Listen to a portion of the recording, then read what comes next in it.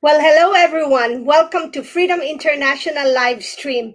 We're very grateful for all of you who've been following us and supporting us. So thank you so much. And for everything that you guys do to help others, to protect yourself, to keep yourself healthy, and then to disseminate truth, then thank you.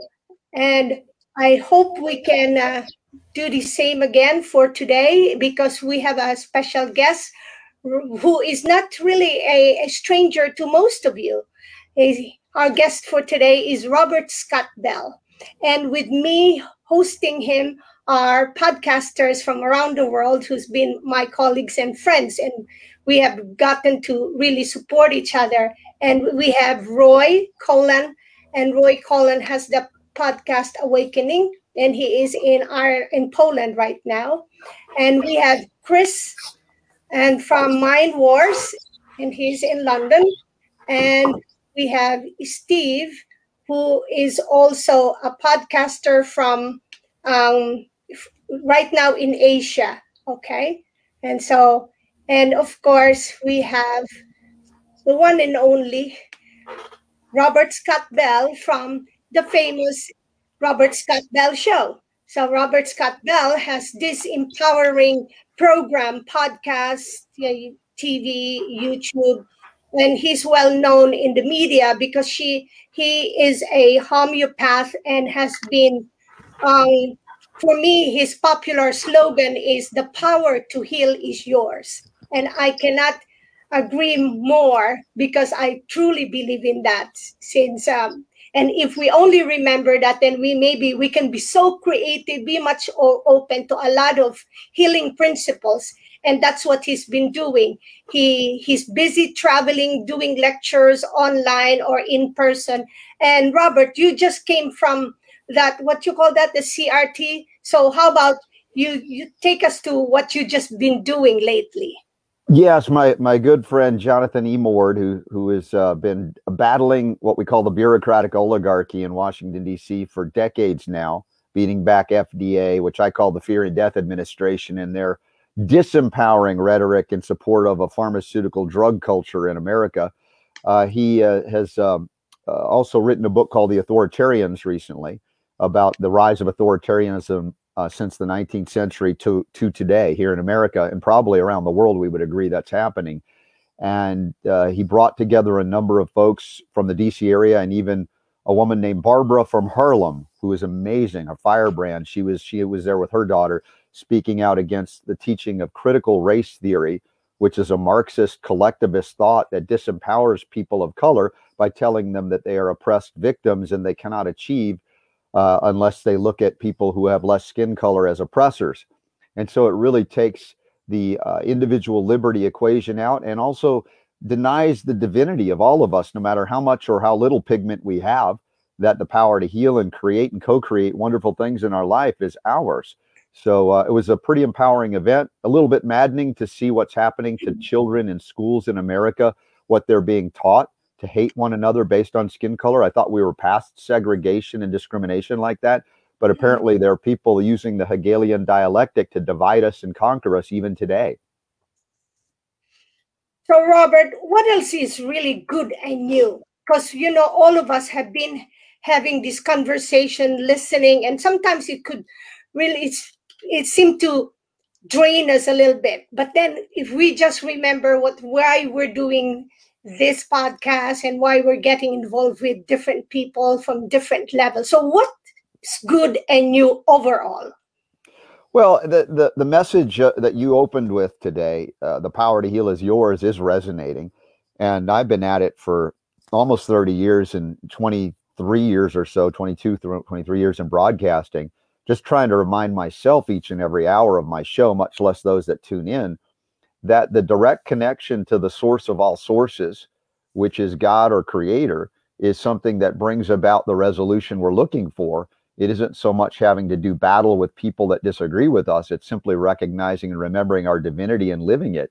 And all of those principles that flow from that, that's the greatest news ever. That's never gone away. It's just that we have so many distractions from that. So many things that are drawing us into battles that I don't believe are totally necessary, although I truly do believe in the right of self-defense should somebody come after you and do some things that threaten your life, liberty, or property. But the idea is not to get drawn into unnecessary battles that could be harmful to you and others. And this is, again, it's a question of whether we can remember who we really are and why we're really here. And at that point, you can rise above and beyond it. And I don't say that naively, because I do recognize there are a lot of difficulties and challenges that exist, but have existed since the time this planet began and the people on it. So it's not something that will go away, but it's a question of whether we can remember who we really are and reconnect with that source and follow those principles. And then by doing so, uplift others, not by force, violence, or deception, but by being a living example for those principles. Well, do you think that there is a place for people who they get really disappointed and they start saying, well, if God doesn't want this, if the source doesn't want this, then it should not be happening. So I think we should just let it be. Yeah, that's an interesting question. There is something called the law of non-interference. And that is, if somebody is choosing, because the powers of co-creation and freedom to choose are given to us by God. So the things that are happening by our participation, by our co-creation. And even if we don't like it, it isn't a matter of going in and beating up people that we don't like what they're doing. It's recognizing our role in helping to facilitate that reality and finding another path out of it without resorting to the same kind of violence and ignorance and arrogance that they may be manifesting in their own experience. So I would say that the idea that we should just let it be, it has truth, but it crosses a line when that let it be of those other folks that are doing these things encroach on our freedom to co-create differently, to create abundance and wonder and be loving and not living in fear, for instance. And so at that point, we can say that if they cross the line, we have an obligation to defend ourselves and our rights there. But we don't have to go in and engage them where they are unless they take it to us. Now, there are threats and there are nuances to this discussion, and everybody may have ideas about how to go about that. But we recognize, for instance, on the critical race theory issue, I've talked to some of these moms that are in Lowndes County outside of DC, which is like party central for the discussion and debate on what's happening in these schools. And I said, you know what? We really need to just withdraw from the scholastic system, right? Just stop participating. But at the same time, many of us who can and do choose to do that would then leave behind a significant number of young people whose parents, for whatever reason, cannot or unable to do that. And they're stuck and trapped in a system where they're being taught hatred, for instance. And so when those young people grow up, they are angry young people that could foment violence. And so we can't totally abandon them. So it's not a matter of, I'm just going to let them crumble and decay. It's not about that. How do we engage in a way that is, again, uplifting to the best of our ability? I'm not saying it's easy. I'm not saying that we can't or won't screw up along the way. It's part of our human experience. But I recognize that we can't completely abandon those people that are left behind, but be ready to help them or engage in a system that we would like to see dissipate or crumble so that we can build a new system like Buckminster Fuller talked about, making the old system obsolete rather than trying to create it anew from within when there's such resistance to that, let's say, alteration. Well, I'm glad you mentioned about that, the change, that has to happen, and mentioning that, sure, we could create this so-called like parallel education, parallel this, but then what happens to the others? But isn't it also part of our being human, being part of the, hopefully with a celestial human, that we have that, we have to go through that evolution of determinism. And so it has to come from us. So if it doesn't come from us, the people like us who are determined to go through that evolution, it's kind of hard to pull them. But I guess we don't have to stop, right? We just continue. Yeah. So, now, like, bring us to a little bit of the history. What does history teaches us, or what does it has taught us, or what do we see that happened before and is happening again? Yeah, well, the history of humanity and human consciousness is such that we engage in enslavement, we engage in the struggle for freedom, and then those who have become free end up making the same mistakes that the captors had done before. It's sort of like if we look at the continuity of life beyond one lifetime, we begin to see those who were the slave holders become the slaves, and vice versa. It seems like a never-ending circle, so to speak. And there's that point of consciousness when it enters into you and you have enough memory of the disgust that you might have, or the testing of the things you've experienced or done or been victimized by. And you may decide, you know what? I don't want to participate in this any longer. And that choice then becomes, I am going to break the cycle of repetition, the recycling of the experiences that we've had 1, 2, 10, a million times. And at that point, and only at that point, are you ready to remove yourself from that cycle of victimhood and victimization.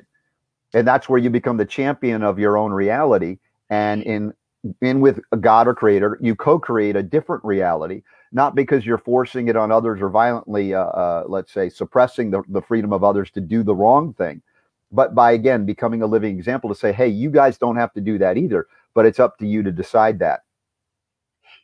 Thank you. And the statement that reminded me is like unity in diversity, or just that diversity, just as we always talk about biodiversity in our system there, in the terrain. So I think that's how we have to look at it also. But thank you for being here. And I'm going to pass it on to Roy, because all of us have wonderful, would really like to get engaged with you. So Roy. Yes. Thanks, Grace. Hi, Robert. I'm looking at everything that's gone on for the last year and a half, and I think a lot of people are throwing in the towel because, they're hearing about all these different court cases that are going on, all these kind of whistleblowers. And I look at it as being like a cog of a watch. Every single thing has its purpose. And I believe it's like the journalism is what's actually the main problem, because they're instilling fear with everybody. So I believe that it's like attack the journalists, as in the ones that are spreading the lies. Because if we can take that cog out, the whole thing falls apart. I'm just curious what. Yeah, Roy, it's part of the grand illusion, as you know. And I went into broadcast media in 1999 to be, someone that could report on things that I wasn't hearing being reported on, about our history, for instance, the medical history of America that I didn't know until I learned it, and was able to overcome so many ailments that the medical profession could not help me to do. And I thought, well, okay, the First Amendment here in America, this idea of freedom of the press, is something that I believed in so strongly, as well as freedom of religion, that I thought, I could take a healing ministry out through the press, right? This idea of taking the First Amendment and pushing it for all that it's worth. And yet we see so much of the media around the world becoming corporatized and controlled. And the attacks on journalists have been just horrific as far as what we've seen. Those who have spoken out have been threatened, deplatformed, any number of attacks that have gone on to them. In fact, now we've seen that many of my friends that are on this disinformation dozen that came out of the Center for Digital Hate, turns out that was a complete scam. They said that they were responsible for 65 to 75% of the misinformation on social media. Now, who defines what misinformation is? Of course, that's another problem. But when Facebook did its analysis of these 12 so-called dirty dozen or disinfo dozen, it found them responsible for less than 0.5% of all that the digital hate people said, or this one guy in England said. And yet, again, they don't define what is misinformation even in that 0.5%.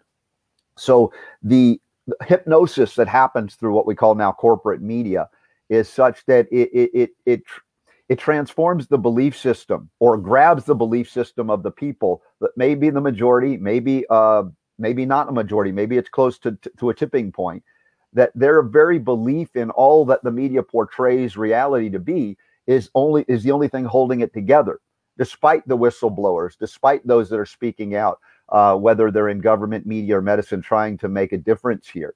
And so it's very much, the tipping point is that the moment enough of us no longer believe the artificial reality that they've induced us to believe, then the illusion crumbles almost instantaneously. And then we look back and we don't see all of the years and decades, in fact, it took us to get here, when it kind of happens with a snap of a finger.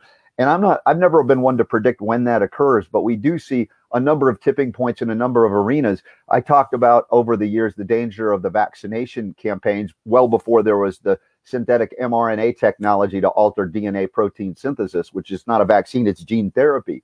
And their desperate push on this COVID jab scenario has accelerated awareness into people that never thought they would have any consideration about vaccines one way or another, except to be for them, or maybe they didn't have a dog in the fight. We couldn't, with all of our efforts over many decades, really move the needle much at all. 1%, 2%, or 3% of the population ever questioned the vaccine paradigm. Now it can be argued upwards of 20, 30, 40, 50 or more percent, depending on the demographic you're in. And particularly people of color in America have a lot of questions, more so than any other group, other than the PhD researchers that are questioning and don't want the jab, which tells you a lot about the science or lack thereof regarding that. Now, I've gone to a lot of places, Roy, with what you kind of stimulated me to be thinking about. So please do a follow-up and make sure we're on track for your question to be answered.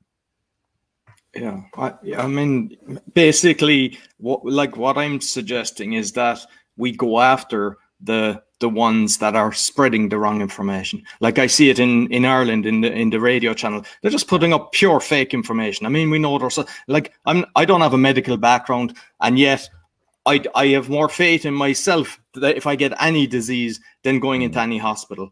And I think that if I see a journalist or anything, like what I've noticed is if you put a comment in, basically calling them out, it can be removed. So now it's like putting in a laughing face, because they can't remove that. And if somebody sees a post and there's 50 people laughing, it might kind of make them think, why is there people laughing at this? Because that's kind of showing, hey, this is a joke. Yeah, it's the child who points out that the emperor is butt naked and ugly. This is the thing, the consciousness shift that happens. It takes one child, right? One innocent child to point it out. And then suddenly everybody begins to see and have the courage to see. And, we're in the midst of that difficulty that those of us who can see the emperor wears no clothes, still apparently in the vast minority, but it's rapidly accelerating in terms of the awareness and the people seeing what we see. But along the way, it's not comfortable. It's not nice, the things that are occurring. But I agree with you too. Those that are in the media, some of them are hitting their limits. Doctors are hitting their limits. Nurses are hitting their limits and starting to walk away from this thing, as uncomfortable it is for them to risk losing their entire career and livelihood. But the discomfort is rising, and it takes that. How many people were coming to me as a homeopath here in America before they were diagnosed with cancer, right? And then the doctor said, we got nothing for you. It was like a last resort, to the point where people begin to say, hey, I can see AB leads to C and D. I better start now so that the cancer diagnosis never happens. But for most of us in humanity, it takes a crisis or great levels of discomfort or fear induction machinery to finally go, I'm uncomfortable enough to see through it, to make changes. And yeah, it's going to change everything I know about the world around me and my life and what I thought life was about. So it's not small, these people having to come to these places and spaces to finally join us in this journey back to sanity and back to our spiritual connection to one another, much less that which created us all. But it is happening. And unfortunately, it's designed this way perhaps, but it's the choices that we make in our consciousness, that freedom that we're given, that make us so reluctant to move until it's absolutely to the boiling point. And then suddenly, oh, okay, now I'll move. Hopefully it's not too late. For some, as we know it is. I've lost friends and family members and loved ones around the world and around the country here in the United States to this, even people who knew better. And yet they were trapped in a medical system that basically either tricked them or kept them from having advocates or allies to come in with them. And they were basically, I would argue, murdered at this point. We're losing a lot of people to what we call the new killing fields in hospitals around the world that would deny even allopathic treatments that work, like hydroxychloroquine and ivermectin and other things. Even as I'm not a big fan of those drugs, they're far less toxic than most drugs on the market. It's not even close. And they are showing clinical efficacy. And there are doctors brave enough to speak out, yet they are relegated to, a status of somehow less than. They were heroes last year. Now they're pariahs this year. And a lot of people are seeing through it more so than ever. Now, I know in Ireland, there are a lot of challenges that you're going through. And it may be a little bit more sluggish in terms of recovery for whatever reason. But I come back to this authoritarian worship. We are still, as a species, subject to authoritarianism. To look at people with white lab coats and stethoscopes, or to look into religious teachings and the authorities there, like the Pope and others that have been corrupted by the pharmaceutical church, and we still follow their edicts because we've been kind of programmed into that.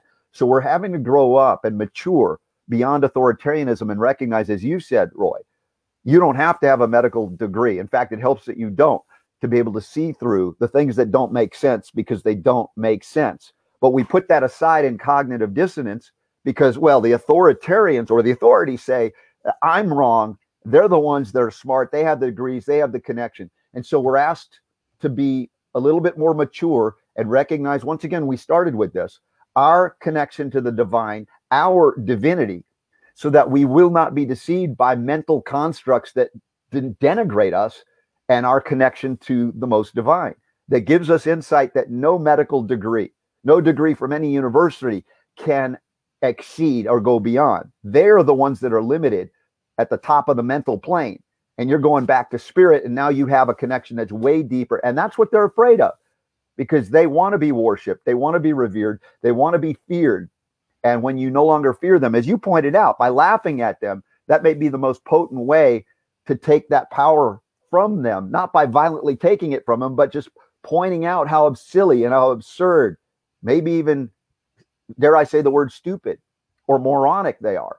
But laughing is a wonderful tool, a wonderful way to get there when everything else is botted out, yet they're not botting out the laughter. No, excellent. And like, I know that all of, the World Health Organization, the economic, the whole lot have been infiltrated, the EU, everything's been infiltrated. Mm-hmm. But we've got a load of these people, and I know you've had a load of famous people on your show. We've had loads of famous people, and there's loads of people so-called doing the fight. But we're after copying that some of these are having the symbolism, they're showing symbolism, which means that they look like they're a plant to make people distracted, so divide and conquer. And I'm just curious, have you spotted that yourself? Well, the Hegelian dialectic is alive and well. That's, Jonathan Emord's book is based on that concept of Hegel and what he set up. This idea of synthesis coming from what? Thesis, antithesis, problem, reaction, solution, manipulating society, manipulating individuals within society to separate and divide and realize, or let's say not realize, but believe this artificial creation of division, to never acknowledge our similarity, our commonality, our common goals, our common needs, the things that we would, if we were in a community together, it would be in our best interest. And obviously we would say, well, of course, work together. We might disagree on many things, but what do we have in common? But to keep us from looking at what we have in common has been an effective means by which they have controlled the population of the planet. And of course, in Ireland, you know it very well by being there, but we're seeing it in the United States. We're seeing horrific scenarios manifest in Australia and New Zealand right now that I was pointing out with my producer today, talking about, this is the kind of thing the United States would normally, or even the UN might say, we need to have sanctions on, name the country, when they treat their citizens the way they're treating them in Australia right now, shooting them with rubber bullets for gathering together to protest oppressive government mandates, prohibitions, edicts, etc. And yet not a word from the UN or the United States on the outrageous behavior of the governments of, I would even say Canada to some degree, much less New Zealand and Australia now. So we realize that the hypocrisy is bleeding to the surface. So many people, if I can see it, other people can see it too. And we start going, wait a second, isn't this the stuff we used to sanction? We used to say, we're going to threaten to invade you if you do this to your people. And it's happening in Western style democracies. So I don't think it has a long life cycle to go at this point before people realize, like even in Australia, how uncomfortable it is to get to that point, but to be willing to put their lives on the line to gain their freedom back. That if you lose it to the degree that it's been lost in countries that have given up their right to self-defense, they are now witnessing the reason why there was a Second Amendment written into the Constitution in the United States. It wasn't for hunting. It wasn't for petty criminals trying to take your property. It was always about governments becoming tyrannical forces for what? Enslavement of the people. This is not new. Again, this is historically accurate, but not everybody outside of America understood that until recently. And many people in America have lost sight of that and are now, as they look at Australia, going, oh, that's what it was. As I've been hearing from people all over the world writing into my show, it's like, oh, I thought you Americans were so gun crazy. I never understood what it was. And they see what's happening now and they say, I understand now what your founders meant and why they thought it was so important. And like where I was kind of, that was very relevant what you just said, but like people that are fighting the fight like us, like yourself, right? You have your show. I have noticed that, and there's even some of the come together and they're in different organizations. They're using symbols that are in the satanic thing. And they've even done it on the show where they're actually showing the symbols. So you don't do that by mistake. Mm-hmm. And it's like, what I'm saying is there's so many millions of people following this person thinking they're going to save them, but it looks like they're being put in place to just distract us. Well, yeah, that's another part of the psychological operation or psyops, is to create little, what they call them, political saviors or otherwise. And that, we fall prey to that because many from the various Orthodox religions have already been taught that there is a savior. And so they wrongly take that concept from a spiritual or religious perspective, and they allow the authoritarians to play that vulnerability, that belief system, and modify it slightly, but enough that they begin to look politically for saviors or medically for saviors. And so we're very vulnerable to always look at, hey, this guy's got this technique and he's doing this through the courts, and let's all put our efforts in there. And to some degree, or to a large degree, it might have been a controlled opposition scenario to distract us, to rob us of our resources, our energy, our time, and thinking, oh, this is going to be the thing. When really the thing has always been to reconnect to our divinity, bottom line. And that would direct us through navigate us through the minefields of these so-called false prophets, whether they be in religion or politics or medicine. Because if it's the media driving it or the so-called controlled opposition psychological operation folks, they know our vulnerability better than sometimes we know our vulnerability. And that's how they play it out through this dialectic. And that is, again, something we're asking ourselves and each other. We must mature beyond the manipulation, but it means we must reconnect and practice that connection every day with the Spirit, divine Spirit, Holy Spirit, whatever you call it. That connection from source that's beyond the mental constructs, beyond the political divide, all of that. And that's the biggest struggle, because it is truly a spiritual struggle. And that is also the design of this planet and everything on it to get us there. And that's why the discomfort occurs. To realize, man, it is a false teaching to look outside of ourselves for that connection. We must go within or deeply connect through the spiritual practices, so that we aren't deceived and manipulated. And as long as we have a body and a mind in this plane of existence, we are vulnerable when we don't practice that presence all of the time. And so that's a big difference as far as a discussion point, because it takes us out of just the political realm where everything is pretty intense and draws us in so well and appropriately to some degree. Man, we are asked to become masters where we have been neophytes. And it's a challenge, I acknowledge. And I don't claim to be beyond all of these struggles myself, but I've recognized, having gone through this for so long, that every time I fall prey to this idea of a political savior, it's like, I got to catch myself again. Don't fall for it. We had in America a great man, he's still alive, thankfully, who woke up a lot of people politically and principally, by the name of Ron Paul. Yet, even if he became president through his 3 election runs, it wouldn't have changed the fact that there are power structures that would do everything like they did for some of the good that Trump tried to do. And I don't think Trump was anything like a statesman like Ron Paul, but the sabotage that would ensue and did ensue before even Ron Paul could become elected, was another wake-up call to say, yes, he woke us up politically to certain principles, but it doesn't mean he, the man, or any other man or woman that would run for office is going to be the one to save us. We must regain our senses and recognize the true origin of power and withdraw the power we give to those lesser, if you will, collectives or lesser organizations, be it political or otherwise. Excellent. Perfect. Listen, Robert, thank you very much. I'll pass you on to Chris of Mind Wars. Cheers, Roy. Robert, how you doing? I wanted to get started on a small bit of the cancer situation, but before that, I would agree with Roy. It's a good remedy to laugh in the face of evil, and I've always done it for many years. And often people said, you know, how do you do it? Because 7 days a week you've been research, and a lot of it is negative, doom and gloom, and is supposed to bring it down. I don't really have the answer as to overall as to how I deal with it, but it's like water off a duck's back. I research stuff for years and years and years and get on with it, and you know how the world works, etc., and all that. But the cancer situation, I know you've covered an awful amount on, and I want to ask. It's actually about a family member, and they got their prostate out a couple of years back.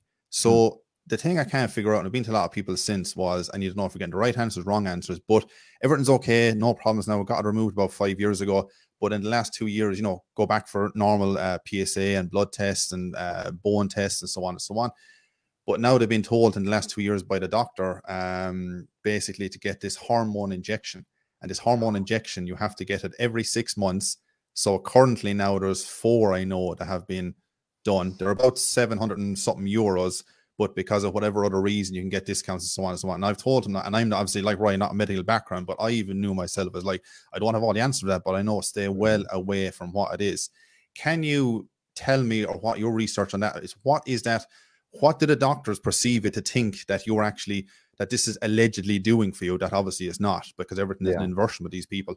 And what kind of effect is that having, you know, consistently on the body? He has been, shall we say, on the outside, everything is okay. A friend of his got it, and literally most nights of the week, he would wake up about 2 a.m, severe sweats in the bed. He doesn't go through that, but apparently everybody suffers from it a bit differently, and he gets it. The only thing that might affect him is he might feel a bit drowsy in the evenings, but that's it. What is your take on all that? Give us the good, bad, and in between. Chris, not much good, I would say.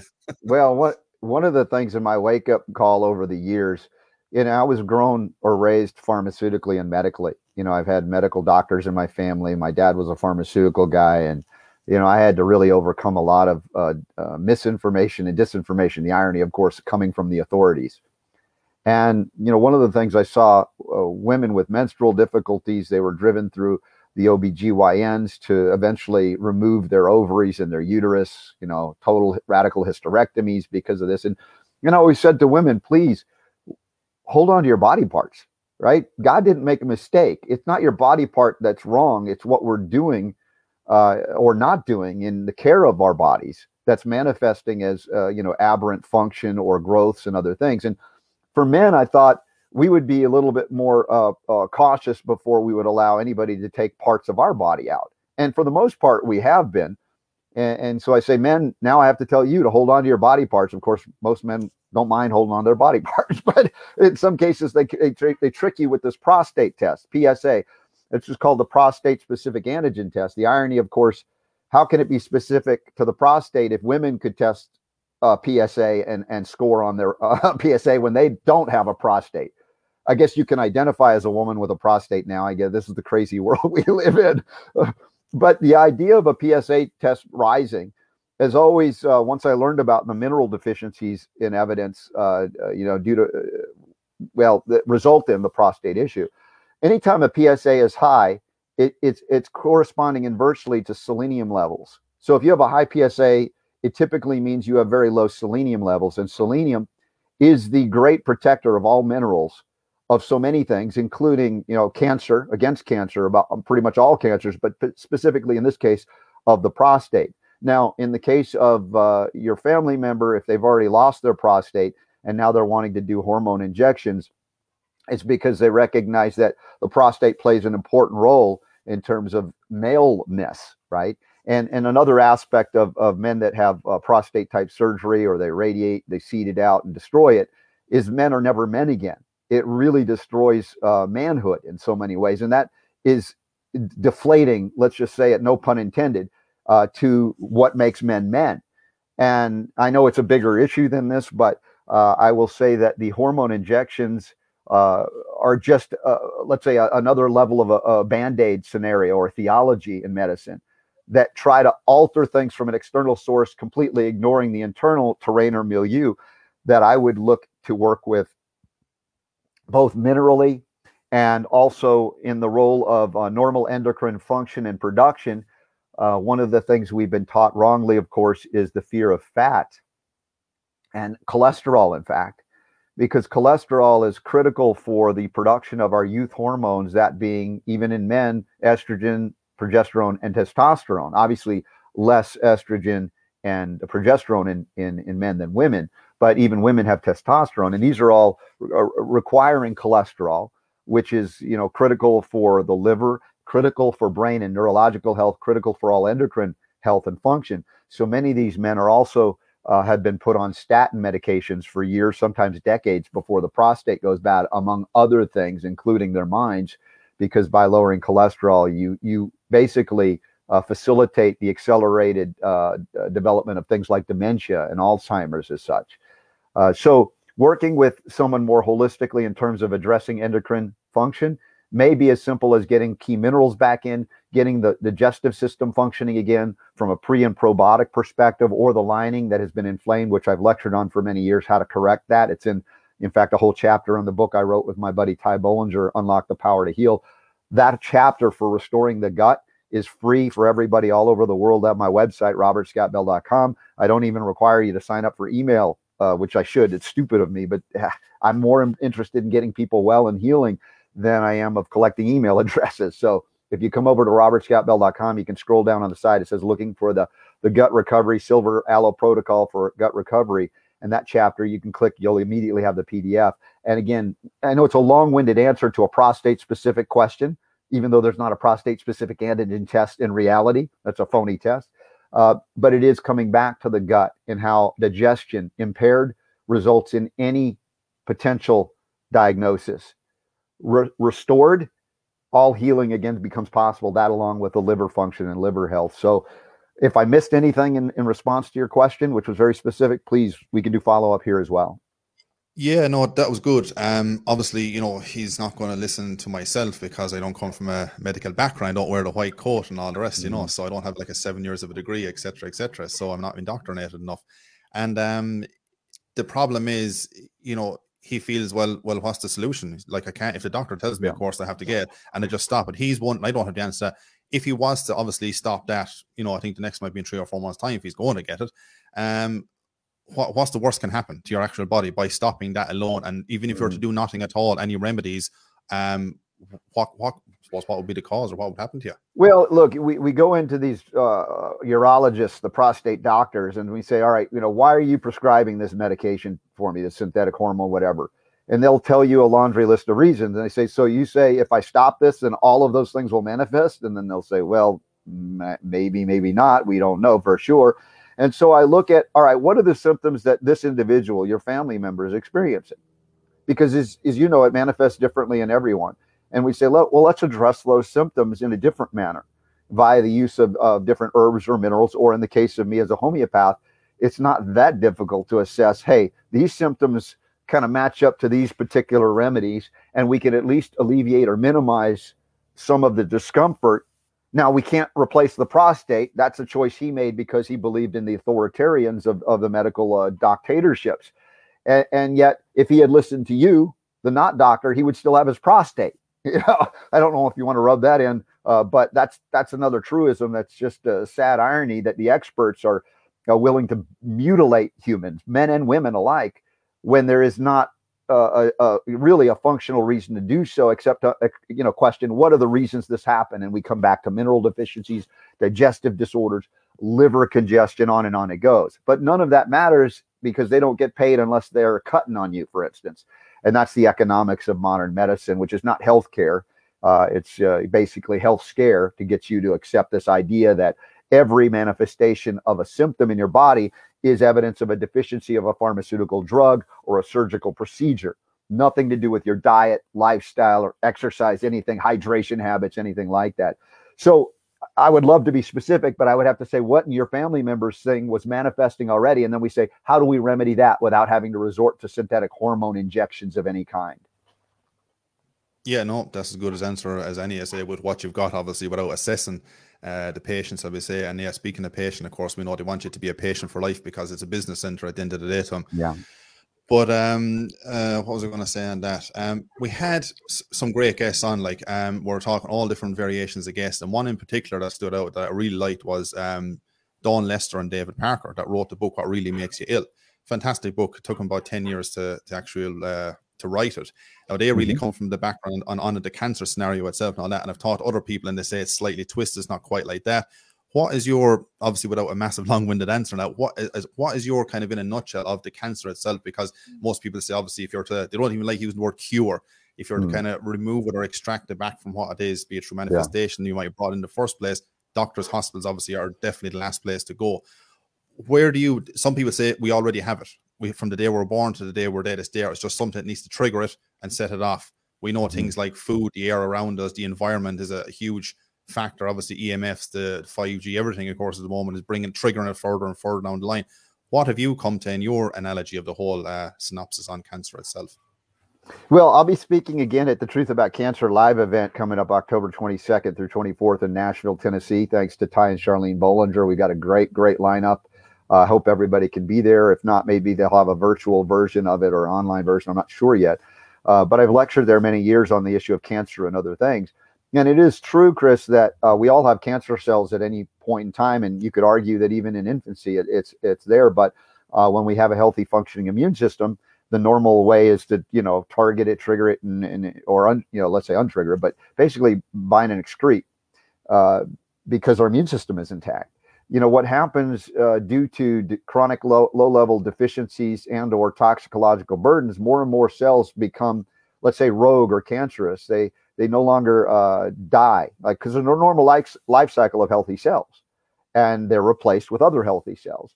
But when those cells go rogue due to, as I said, chronic low-level deficiencies of vitamins, minerals, trace minerals, fats, we can go into any number of those things, on top of compounded metabolic wastes that are not being excreted efficiently due to what? The compounded toxicological burdens of a modern world, pollutants from air, food, and water, now GMOs and heavy metals, all of that contributes to an inability to excrete efficiently the wastes that then result in further injury to the cells that are healthy, much less those that have gone rogue, and the immune system is now unable to sequester, defeat, and excrete. So that over time, if we don't know this is going on and we continue to live wrong lifestyles of modern agriculture filled with pesticides and herbicides and fungicides and on it goes, that our immune system is then weakened to the point where it can no longer protect us. And that's where there may be a secondary immune response to try and sequester cancer into a tumor-like, it walls itself off, and the body says, we'll sequester that garbage there. And often when they analyze these tumors, if they pull them out, they're filled with toxic poisons. And so there's a rational explanation as to why this would happen, because the body has a defense mechanism. It's smart. And while it has the energy to wall it off and keep it there, it's going to do so. Now, a tumor won't kill you unless it impedes some other function, some other organ system. It can be painful, it can be awkward, another thing, but it only really kills you when it, metastasizes. And this often happens through the things like needle biopsies. The medical doctors, bless their hearts, going in and going, let's just see what this is. And they poke it, and then suddenly now you spread the cancer and what was sequestered by the body into other areas it transits. Now, due to other mineral deficiencies like silica, the connective tissue is so weak in the body that the cancer utilizing enzyme activity starts chewing through connective tissue much easier and spreading. And that's where wholesale breakdowns of organ systems and connective tissue integrity can result in more severe disasters or even the death of the organism we call the physical body. Now, there are also aspects of the mental state, the emotional state, the spiritual state that contribute greatly to the success of overcoming or the demise of the individual suffering a physiological manifestation called cancer. But the idea here is to, recognize that we have a beautiful system designed by God, and that cancer cells are a normal part of life itself, but in a normal, healthy body, they never grow to create a problem. It's just part of life. Even before the agricultural revolution, industrial revolution, it was evidence, although rare. Now it's become commonplace, and we see children with cancer right? And I've talked about this over the years. It's like when you see hospitals filled with children with cancer, what do you say? Is it children are living longer than they used to, and that's why cancer is rampant in children? It's an absurd statement, but you have to start being absurd to believe that cancer is created by God. But no, it's created by the arrogance and ignorance of man and not knowing how to live according to the principles of life itself. What does the body need? Find out what it needs and give it everything it needs. What does the body need to do? It needs to eliminate waste. Help the body to do that. And of course, find a purpose for being here in life. That goes into the other body, mind, spirit connections. That it's not just doing everything perfect physically. And if you have no idea who you are or why you're here, you can be depressed. You can be anxious. You can be angry. And all of those things can manifest physically as well. So even in the midst of doing perfect, I live great, I don't smoke, I eat organic food, and yet you're depressed all the time because of your disconnection from the true source that we, again, began discussing earlier today. Now, as far as cures for cancer, they're abundant. They've always been here. There are hundreds, if not thousands, or unlimited ways to undo. As long as we're breathing, the possibility for recovery exists. But it's not found in the allopathic medical thought form. That paradigm is a war. It's a warfare mentality. It's a triage mentality. And granted, there are times where triage is necessary when you're dealing with a gunshot wound. You're trying to save somebody's life who's going to bleed out. Allopathic medicine is the best on the planet, bar none, to get people from death's door to have them live. Now, once you get them out of that triage crisis, get them out of allopathic medicine thought form, because it'll kill them. You know, all the things they did good, now they compound it by trying to apply those same things in inappropriate places, times, and areas, including the vast majority of cancers that are not literally on the death door, right? But oncologists in America are always, you know, when they say, oh, you have cancer, we've got to get you in immediately for surgery. We got to get you in immediately for chemo or radiation. And there's a heavy conflict of economic interest, profit motive, because the moment you step out of their box and you say, I'm going to get another opinion, whether it be from another doctor or a homeopath or naturopath, suddenly you're not in crisis mode anymore. They lost their opportunity to profit off of poisoning you, right? And there's no concept that I can agree with that, you know, has resulted in this belief that we can poison you back to health, which is allopathic medicine. We can poison. I could talk to a 4th, 5th, or 6th grader, and they'll say, that's stupid. You're going to poison me? You're going to give me poison and I'm going to get healthier? It makes no sense. And so we get to the point where when I recognize and peer-reviewed medical literature around the world has been published, the Lancet, Journal of the American Medical Association, New England Journal of Medicine, all pointing to modern medicine as the 3rd leading cause of death. And then I point out that they're probably the first because the things they do in their normal course of business causes the 1st and 2nd leading cause of death, cancer and heart disease, not necessarily in that order. And so we have this idea that's completely wrong about cancer, that it, you know, if we argue that cells have gone rogue, it isn't because they're mad at you and they're super villains. It's like you're running the machine wrong. You're putting the wrong stuff in. You're not getting the stuff out that needs to get out. Now, there's always somebody who will argue, well, that person did everything perfectly, but we know nothing about their mental state, their emotional state, other environmental factors that appear to be invisible, including, you guys know, and you've talked about this extensively, the electromagnetic radiation or EMR or EM frequencies, the fields that are so discordant and disrupted to healthy cellular function. And you say, I've eaten it all this, and now you're living outside of a cell tower, or you're living in an apartment with, 500 Wi-Fis all the time, and you don't know how to remedy that. So if people try to, they'll always say, oh, that's too simplistic, Robert, what you're saying. It's like, no, it's very complicated. It's very complex, but the concepts of recovery are simple. It's removing that which is not supportive of your healthy life and giving everything to your body and mind and spirit that is supportive of your healthy life while you're here. And again, I feel like I'm long-winded today. I apologize, guys. You're asking great questions. No, it's all good. We're definitely enjoying it, and it's all worthwhile. Okay. It's all very much needed. Good. Thank you. Yeah, no, I'll switch to small, obviously with time constraints. I want to give Steve a chance because, Steve is a powerhouse when it comes to this kind of health stuff. So we'll leave him to last. But I just want to go on the actual, because I've never heard as much talk about in the last 18 months with, well, so many things, not just this thing in particular, but with the hydrogen peroxide, obviously, and the colloidal silver, which has been around and around. But really in the last 18 months, it's becoming, shall I say, I don't even want to use the word mainstream, but the people that were never talking about it are now talking about it, etc., etc. And they're all trying to say we should go for the alkyl-aniline, we don't go for this one, we need to go for this food grade, etc., etc. Can you put a lot of these things kind of to rest? Some people say, well, if you use the colloidal silver and the hydrogen peroxide together, they're literally like 1,000 times it explodes. It's massive. But some people say the dilution and different things obviously is extremely important. Can you give us a quick couple of minutes on that itself? And obviously expand if you want to. I know that you're smiling. You're like, I'll go for 6 hours if you want to. Yeah, I know. It's like I'm struggling today. You know, I'm very verbose. And again, hopefully it's for benefit. Yes. But yeah, it's one of my favorite topics that you bring up because I've been lecturing around the world for many years to doctors and pharmacists and lay audiences on the subject of silver and its relationship to human health and animal health and the immune system, et cetera, and regeneration. And of course, it aligns itself to some degree with the use of oxygen therapies, hydrogen peroxide in particular.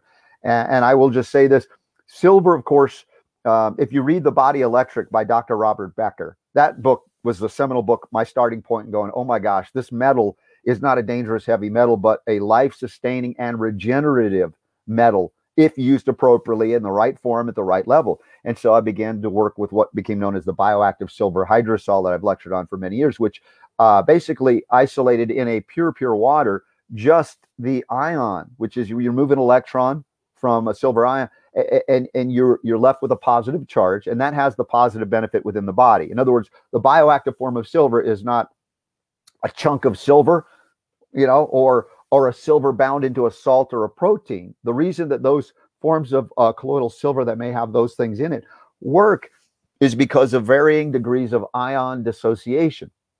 Now, we're getting into chemistry constructs here. Hopefully it doesn't go over anybody's head, and I'm not meaning to do that.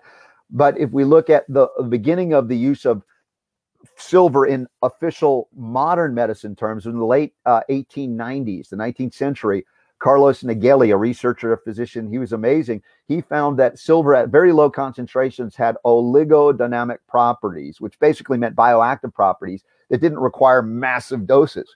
Now, he used dilute forms of silver nitrate to drop in the eyes of newborn babies should there be a venereal infection through the birth canal that would result in neonatal blindness.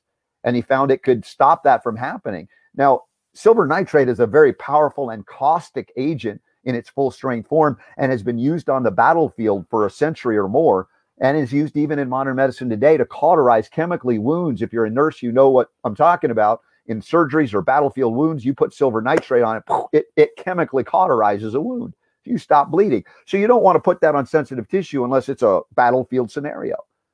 But utilizing a bioactive form of silver doesn't require causticity, but safety in a bioactive interaction that facilitates healing of tissue, a stimulation of dedifferentiation and redifferentiation, accelerated cell regrowth. This is why silver-based topical drugs are industry standard or in burn centers and wound care hospitals around the world.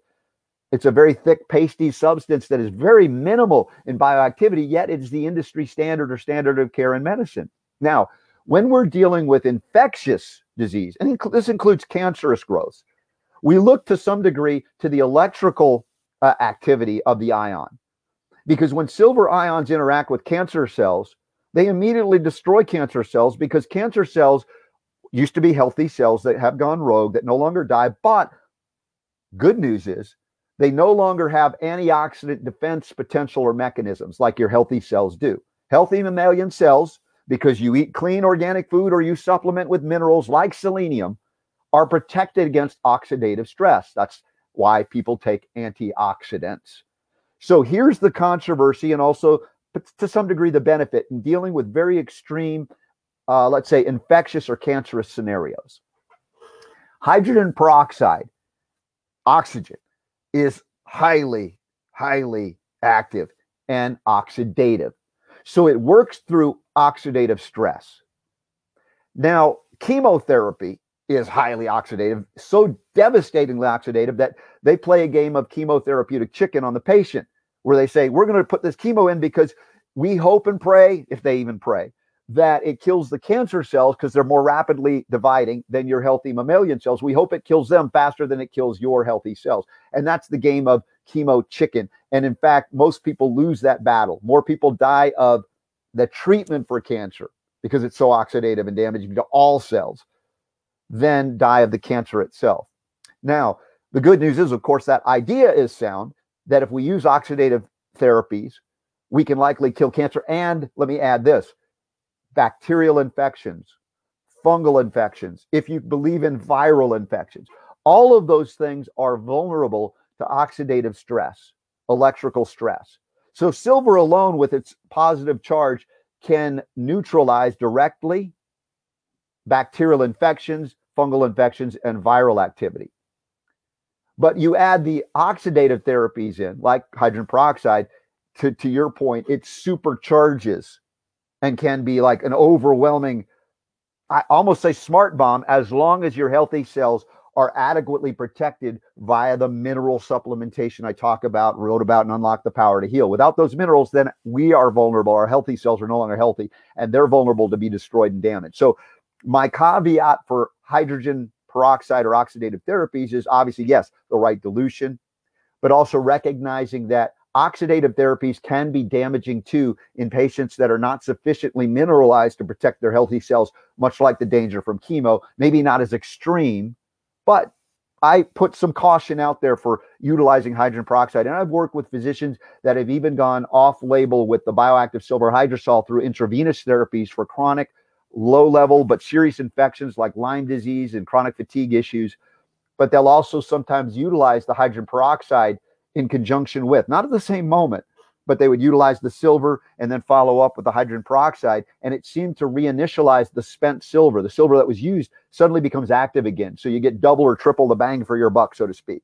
So there are nuances to the way to do that we don't have time to go into. And I know many physicians out there, if they're listening, may have questions about that.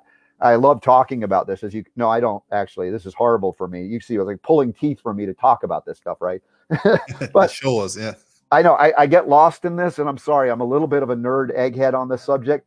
So I'm going to pause right now because you might have, hey, please re-explain or take a different tact or turn here. No, that's a good answer in itself. But I suppose even to simplify it down more for the average layman and stuff, the average Joe public, shall we say, should you be taking it every day? The quantities depend.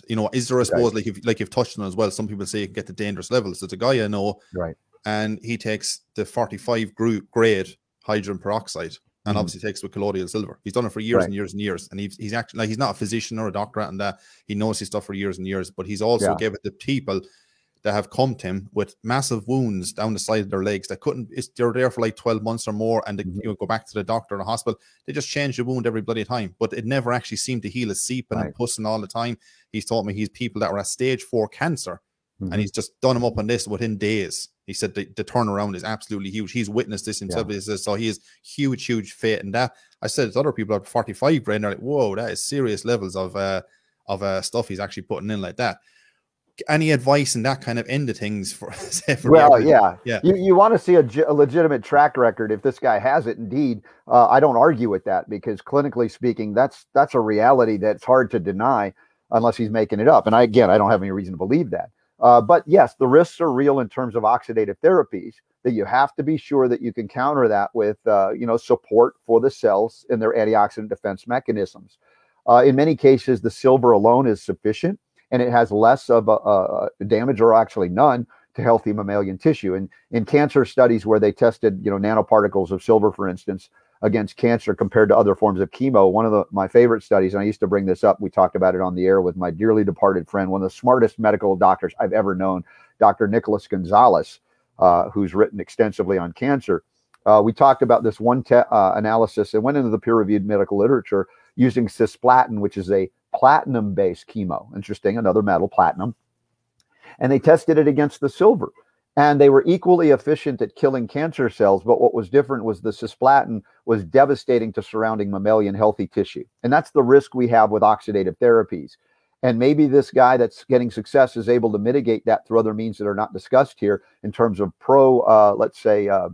rebuilding and repairing through mineral supplementation in a very extensive and appropriate way, and outpacing, again, the potential damage to even healthy cells through oxidative therapies. So if need be, yes, it can be a great accelerator and lifesaver in certainly in infectious situations where silver and hydrogen peroxide can be 100% successful.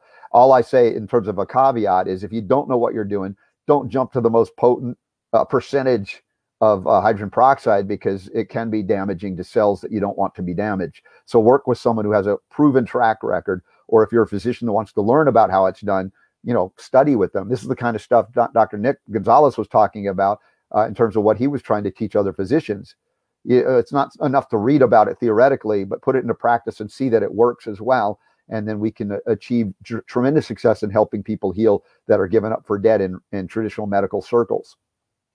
Robert, brilliant. Thank you so much. I know we could stay yakking for another bit, but I want to let Steve in here. And cheers for your answer on that. Thanks very much. Wow. That was Robert, man. I could just listen to you all day. So to continue in this vein, because this is a vein I wanted to get into, I know I've heard you lecture and say, that's why you don't, making your own colloidal silver water, you don't know how big the silver particles are. You don't really know what the parts per million is with your system or whatever you use. You sort of know exactly, and the dosing's there. So I want to get into that a little bit, because I make my own colloidal silver water using a rice machine, and it's nanoparticle. And, it's really high quality, but the particles are so fine that if you put a parts per million thing in, it doesn't even read anything. Mm-hmm. But I know that this works, because I've used it. I've had things in the back of my throat. I think I had a COVID thing, and it killed it right away. It was in my nose and in the back of the throat, and I had to drink it.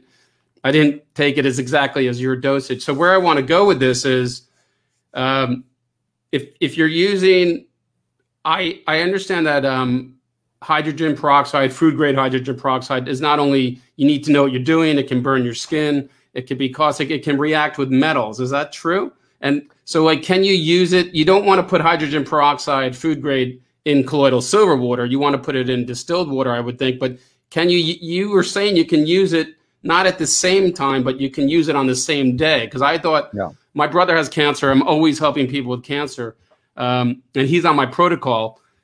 But I thought that I can't, all the things we did, he didn't want to do the colloidal silver. He didn't want to make it. So, and then I saw your lecture today, and I'm like, oh my God, I'm ringing my brother. I'm like, so long story short, if you're giving someone colloidal silver water, and then you're using, food grade hydrogen peroxide drops, could that react with the colloidal silver in the body? Well, I would say in a positive way, not in a negative way. If you mix them together, you might reduce some of the functional efficacy of the silver. I mean, it's not going to totally neutralize it, but the ideal is to get the most out of every drop. It's called the law of economy. And so when working with physicians around the world on this issue, we found that to some degree there was evidence of a silver and then follow on with a hydrogen peroxide therapy could, as I said, reinitialize the spent silver, because the active form of silver is active very short period of time in the body. It starts excreting within 3 to 6 hours. Peak excretion is occurring, and within 24 hours, it should be removed. Now, if you are, let's say, manufacturing at home in undesirable environment that creates large agglomerations, neutral particles, and all these compounds, there may be a difficult of excretion, but even that might still work and be helpful, because a small percentage of ion dissociates from those compounds, for instance. So that's why I say even not the greatest silver in the world can still work for people. The risk long term is, if you don't know how much you're getting, could it bioaccumulate? Could you have discoloration of the skin? But it's not functional. It doesn't create dysfunction. That's the beauty of silver. It's like, of all the things that are toxic, if you go to toxic levels of silver, you don't die. You turn blue, but you never get the flu. And that's the irony, but you don't have to. I know that. I drank the flu. My colloidal silver water bottle and my water bottle are the same. And one day I drank a whole bottle of colloidal silver. So, and I lived. And arguably you could reduce the microbiome content in the gut if you deliver it in a bioactive form. But there's no negative impact on gut microbiome biodiversity. So you're leaving the gut healthier than when it arrived, so you can replenish easily. So again, you look at the downside. And that's huge, because what I heard today, which excited me so much, is you're saying the silver kills the cancer cells, not the healthy cells. Correct. As long as there is an onboard antioxidant defense mechanism in your healthy cells, which it would basically, then there's no issue there. You have less concern of the oxidative potential of silver than even of oxygen itself, the hydrogen peroxide, for instance. So it's safer than. But as I said, for the point of our discussion here, can we use both? Yes. I recommend not at the same moment, but one and then the other. And then it seems to benefit the initial silver introduction. Now, in terms of your homemade, Rife-made silver, to do particle characterization under electron microscope would be fascinating to see what you're producing. This is not an argument other than to say, hey, I'm fascinated in the science of, what you're producing, to see it, not just have great benefit, which you are. And I don't argue that. But for those that can't make it and I always said, unless the zombie apocalypse is here, I'm not promoting making it yourself, because you don't know for the most part what the quality is. And long term, you could discolor yourself. It's not an instant thing, but it could happen. So let's get into, based on that, because I know I've drank a lot of it and I'm fine. I didn't turn blue, and but I don't recommend that. And so while we're on dosing and food grade hydrogen peroxide and the benefits of bioactive hydrosol silver, again, we're just having a conversation. If you're crazy enough to talk to a doctor, then please do so. But your therapy, I noticed in one of your lectures, you said with the bioactive hydrosol silver, take 1 to 2 tablespoons of bioactive silver hydrosol with the same amount of pure aloe liquid 3 times a day for 2 weeks. Now, what if someone hasn't had any chemo, has cancer, but it's a PSA of 10? My brother's prostate is still in, but he's got the chips in. He may do the radiation with the cyber knife. But long story short, what would the dosing be if you were going to combine food grade hydrogen peroxide and the hydrosol? Would it be more than 2 tablespoons 3 times a day with the aloe? As long as you're taking the selenium and stuff and the minerals. Yeah, the description of that protocol is specific to healing the gut, the lining, the endothelial or epithelial lining of the gut, more than anything else, because that's the seat of our immune system, for microbiome. So that's going to help indirectly the prostate. Silver is going to be used systemically through oral absorption mucosally, primarily into the lymphatic system and bloodstream, where eventually it will be bound in the liver during phase 2 conjugation pathways and then excreted by the colon. So arguably, there'd be very little direct interaction with the prostate through oral consumption of silver, much less hydrogen peroxide. Some physicians have argued rectal installation may be more appropriate because it's closer to the point of foci, for instance, and that makes sense to me. But as I said, with prostate issues and even cancers, the reality of prostate cancer is that it's such a slow-moving cancer that you will, if you did nothing for the most part, you would die of something else 20, 30 years from now. And so the aggressive attacking the prostate by allopathic medicine is highly irresponsible, in addition to other irresponsible things that they do. But if you get the selenium in you, and there are plenty of herbs, whether they be ancient Chinese type medicinal herbs or Ayurvedic herbs, or sabal, which is homeopathic, the saw palmetto. There are pygeum, which is an African herb. There's so much we can do. But honestly, if we don't clean up our act, if these men do not go organic, they're working against themselves and their best self-interest. And they don't know that because no doctor is telling them to eat clean organic food. It's just saying, here, let's radiate your prostate. Let's remove your prostate, as if the prostate just decided to rebel in and of itself. And it's an evil, interpreter of what it once was. It's just a nonsense viewpoint. Yeah. It's barbarism. It's barbaric. It is. It is absolutely, as much as it is for women to be subjected to removal of body parts. This is the revenge for women doctors on men. So how does if the oral intake of bioactive hydrosol silver doesn't get to the prostate, can it help prostate? Yes. And how would you take it? Yeah, because oral and how much? Sorry, how much would you take? Because I'm thinking about my brother, who I'm actually currently handling. Yeah, so we're dealing with chronic immune challenges like this. Then it would be a teaspoon of 5 ml dose sublingual before swallowing 5 times daily for a prolonged period. I would reassess every 8 weeks. Why? Because there is a systemic immune modulation benefit. It's not all about point of foci delivery with silver. Silver does facilitate powerful immune responses and strengthens the immune response. So they're the side benefits of daily consumption of the bioactive form, that I talk about. And your issue with discoloration, if indeed it's lower than a ppm meter can even detect, chances are you're not taking quote unquote toxic amounts of silver, and your likelihood of turning blue over time is minimal. But it can happen, and when it happens, it tends to be irreversible. It suddenly happens, it comes on, and you just don't know it. But that's why it's important to know the quantities, and those quantities are known. They were established by the World Health Organization and the US EPA in terms of daily ingestion of silver at 350 micrograms. It's a normal ingestion mode. We get it from human breast milk and cow milk and goat milk, and silver is a normal constituent of our diets, and not to exceed 980 micrograms on a daily basis, certainly for a prolonged period of time, but even short bursts like that. And so we know the quantities that result in the lowest observed adverse event levels, but it takes a long time. And again, the good news is silver's not killing anybody, but there are many things that can, even in the natural world, that are far more toxic at lower quantities than silver is at high quantities, which is not toxic.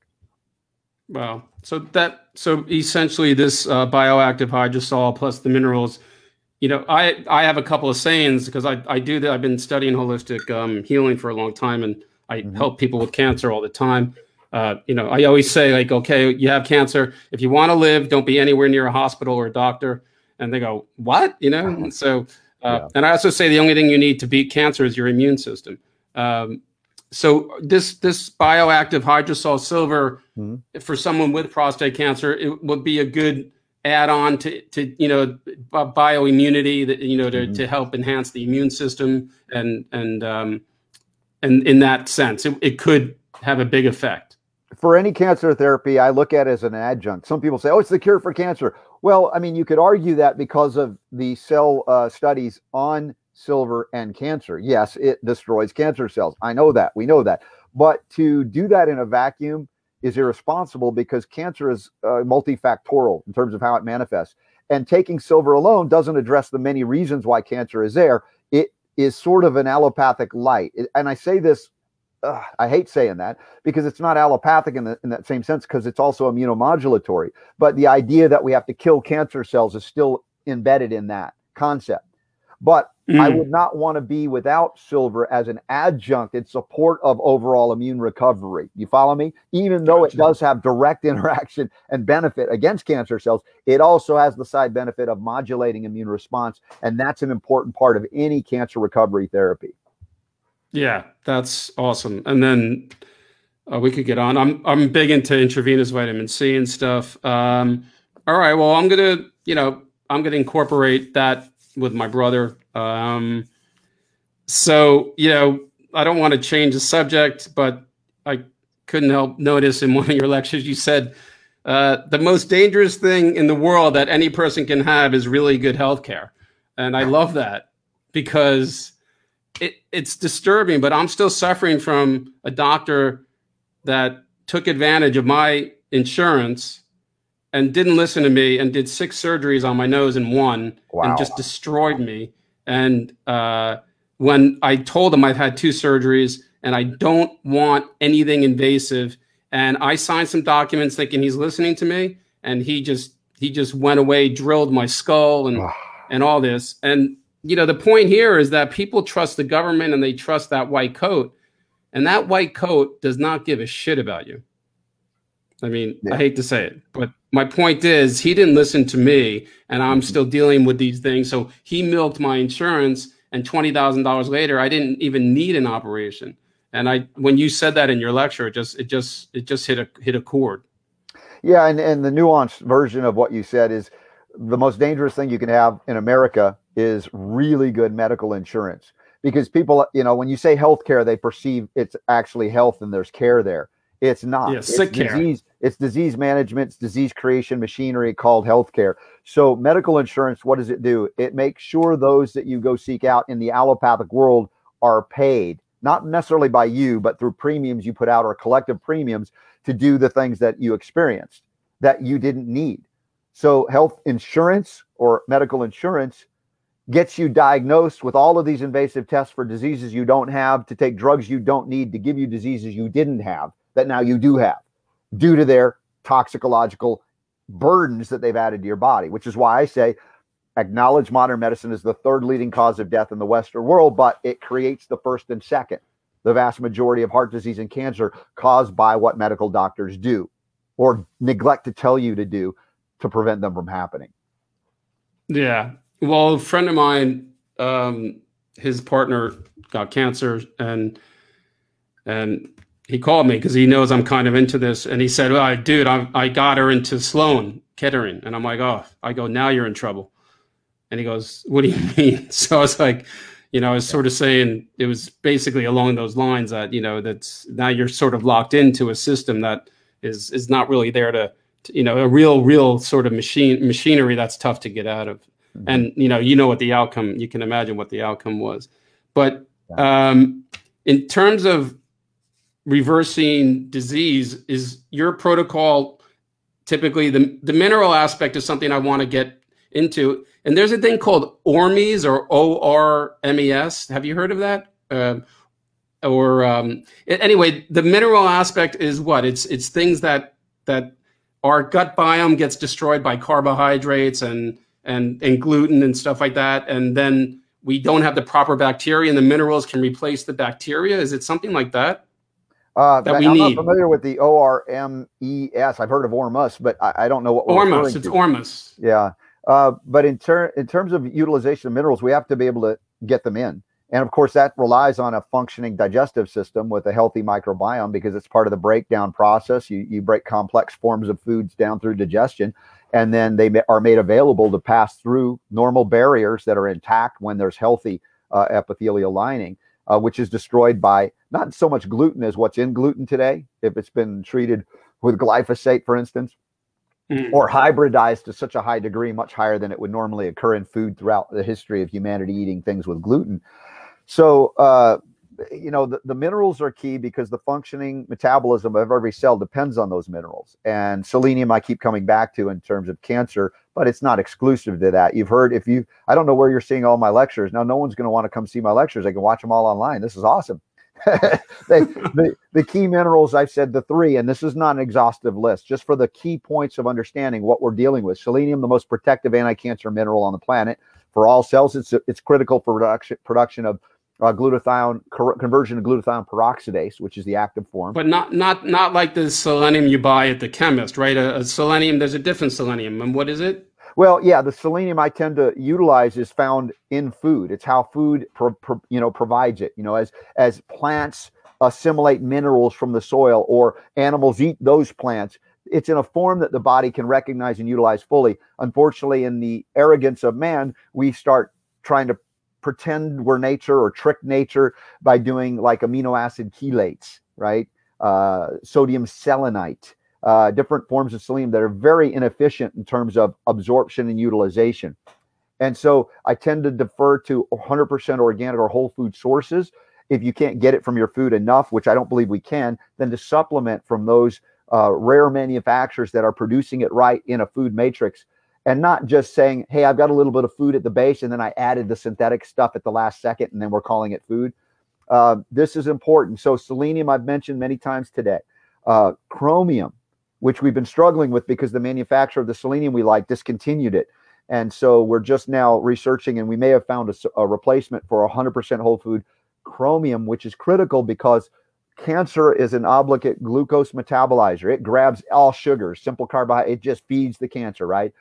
Without chromium, we can't deliver sugar into and out of the cells that are healthy and need them safely, storage and removal. And that chromium is like the dock worker at, when the truck pulls up, it needs the dock workers to offload the truck. That's insulin. The truck is insulin. Without chromium, they call it insulin resistance. It's just the dock workers are on strike. They're no longer there. Chromium is it chromium picolinate? Is that the same thing? See, chromium picolinate is like the synthetic idea of man's arrogance. It says, hey, let's find the substance in metabolism called picolinic acid, which happens to be a cellular toxic waste product. In other words, a product of metabolism of cells. They eliminate picolinic acid. It's like cellular poop. And they go, hey, let's bind some chromium to cellular poop and give it back to the body. Does that make sense to anybody here? It shouldn't. It makes as much sense as lockdown, social distancing, and muzzles. Yeah. And then they get a patent on it, and they get chromium picolinate. Oh man, suddenly you hear about it. It's like, no, that's a garbage form of chromium. Chromium, there's chromium polynicotinate, chromium chloride. These are very inefficient forms of utilization, so you'll get this much benefit. So 100% whole food, glucose tolerance factor type chromium makes all the difference in the world. And then the third thing, I think I may have mentioned silica or silicon for connective tissue integrity. Mm-hmm. Now, those three concepts are sound at the base level, however you apply them, but to get the right forms of these things, that's, what I wrote about in Unlock the Power to Heal. And I answer questions on my website. My show begins in about 36 minutes from now. And this is what we try to educate on all of the time, so we can succeed where others have marginally succeeded or failed, not because the concepts aren't sound, but the application of the concepts are wrong by going synthetic again. Even vitamin C, I call vitamin C chemotherapy. Ascorbic acid has measurable benefits. I don't dispute it.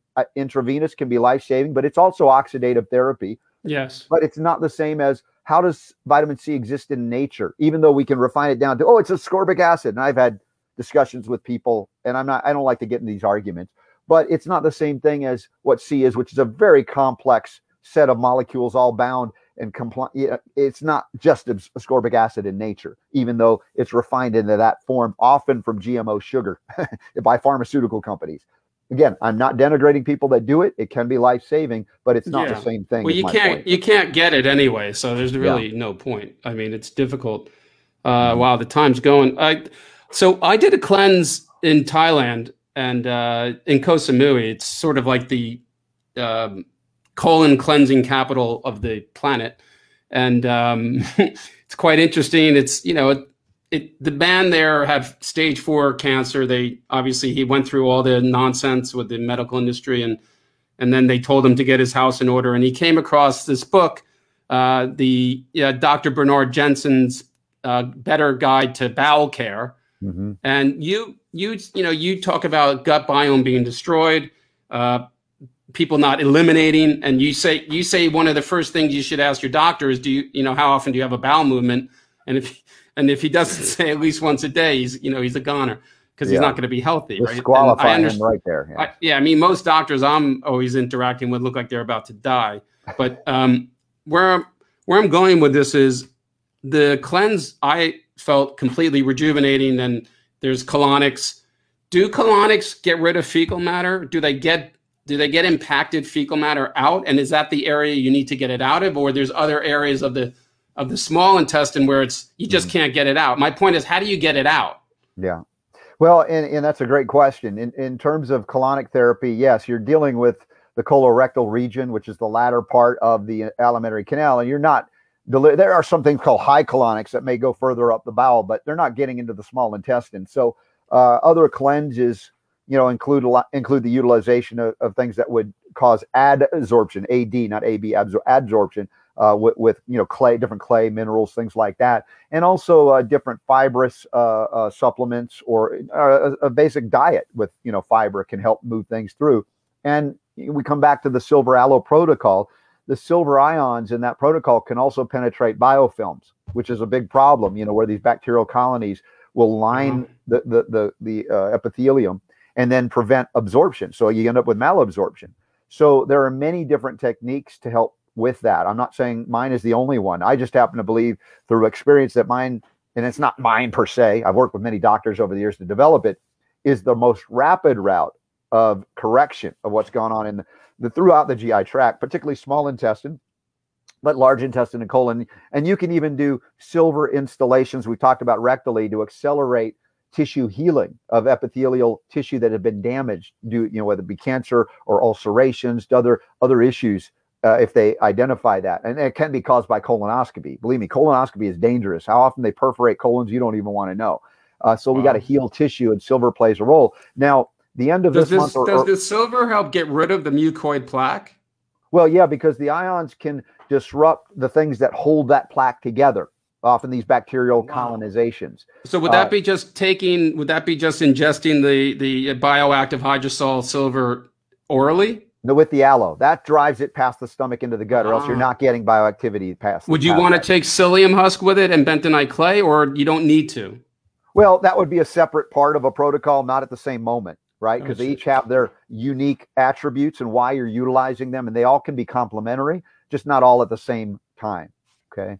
Now, as I was mentioning, about to be released to the world, the same manufacturer of the Sovereign Silver and the Argentyn 23 are about to release the Sovereign Copper to the world. Finally, many years of R&D to get a bioactive copper hydrosol made available. And this allows for copper 1 and copper 2, the forms that are utilized in a myriad of pathways, the cuproenzyme pathways, instantly because of malabsorption and other issues. We're having severe copper deficiencies.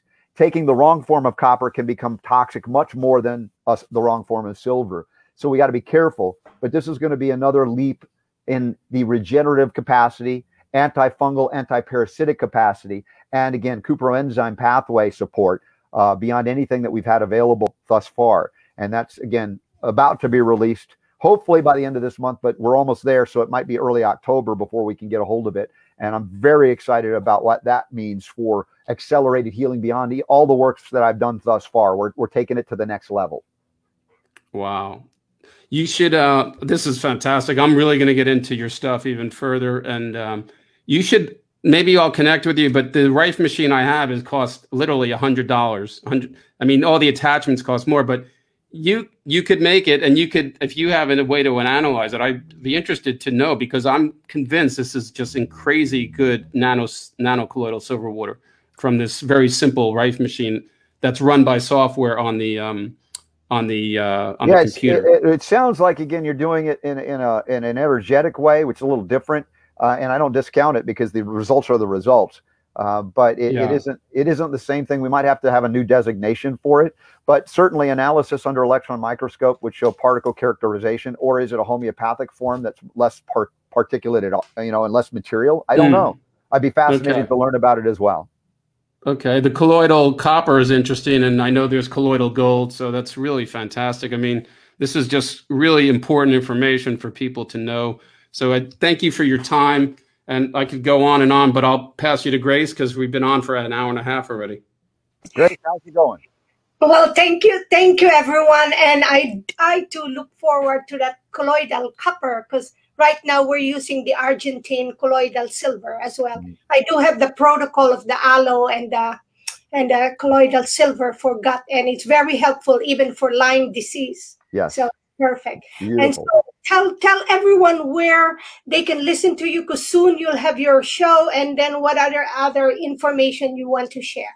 Sure. Well, I'm on the air 2 hours a day, 6 days a week. My Sunday show is syndicated on radio still, but radio has become less important over the years because we reach everybody via video and audio, and even podcast sites. Even though I've been banned on YouTube and Spotify, there's still many other sites that we have access to.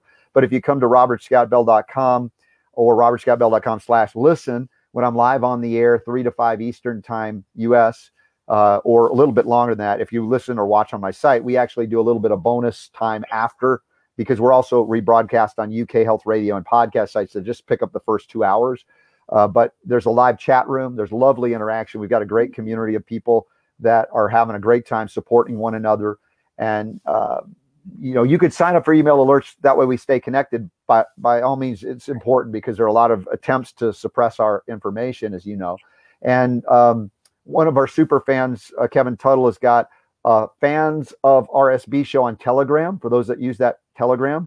I don't, Super Don, my producer, and we don't have time to do all of these things. So it really falls on the community to help, and they're amazing. So that's another option to interact. And I've got upcoming events page. I'm going to be in Wisconsin outside of Madison on the 30th of this month for a lecture presentation, then the Health Freedom Expo in the Chicago area, October 2nd and 3rd, and then October 22nd through 24th in Nashville, Tennessee for the Truth About Cancer Live event. And just stay in touch with me on my website, and you'll always know where we're going to be. And you have to tell me now also how I can tell my listeners how to listen and see this later and other things you guys are doing. This is so amazing. Well, we're going to publish this in BitChute on my account, but then Roy and all the rest of us will do it also in different accounts and in Rumble.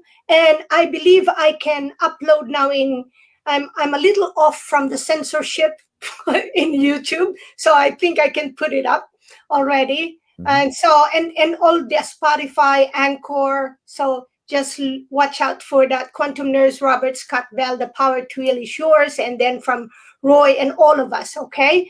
And thank you so much. And we hope to support you more in the future. And we will surely reach out again for the next time, because I think we cannot stop doing things like this. No, we can't. Grace, thank you for what you're doing. And you guys, Ray, Chris, I'm sorry. Steve, yes.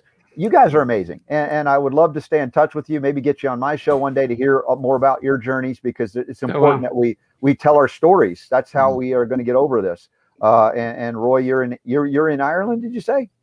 I'm Irish, but I live in Poland now. Ireland and Poland. Okay, all right. So I'm so confused by this. I don't know how I even made it through. Coming off the crazy trip I was just on. So please, Grace, make sure we're all in touch. And my producer is Super Don, and if we can coordinate, he helps me because I can't do it all myself. And then let us know when this airs and where it airs, and I can send it out to my group. And thank you all for sharing the show that I do, because we don't have public relations other than the kindness of so-called strangers that are no longer strangers. You guys, thank you. Yes. Okay. Thank you very much. Cheers. Thanks for that, Robert. Thanks very much. Thank you. Thank you so much. See you guys. Yeah. Cheers. Thank you. Bye-bye. Thank you to all the viewers. Thank you for your support. Bye-bye. Bye.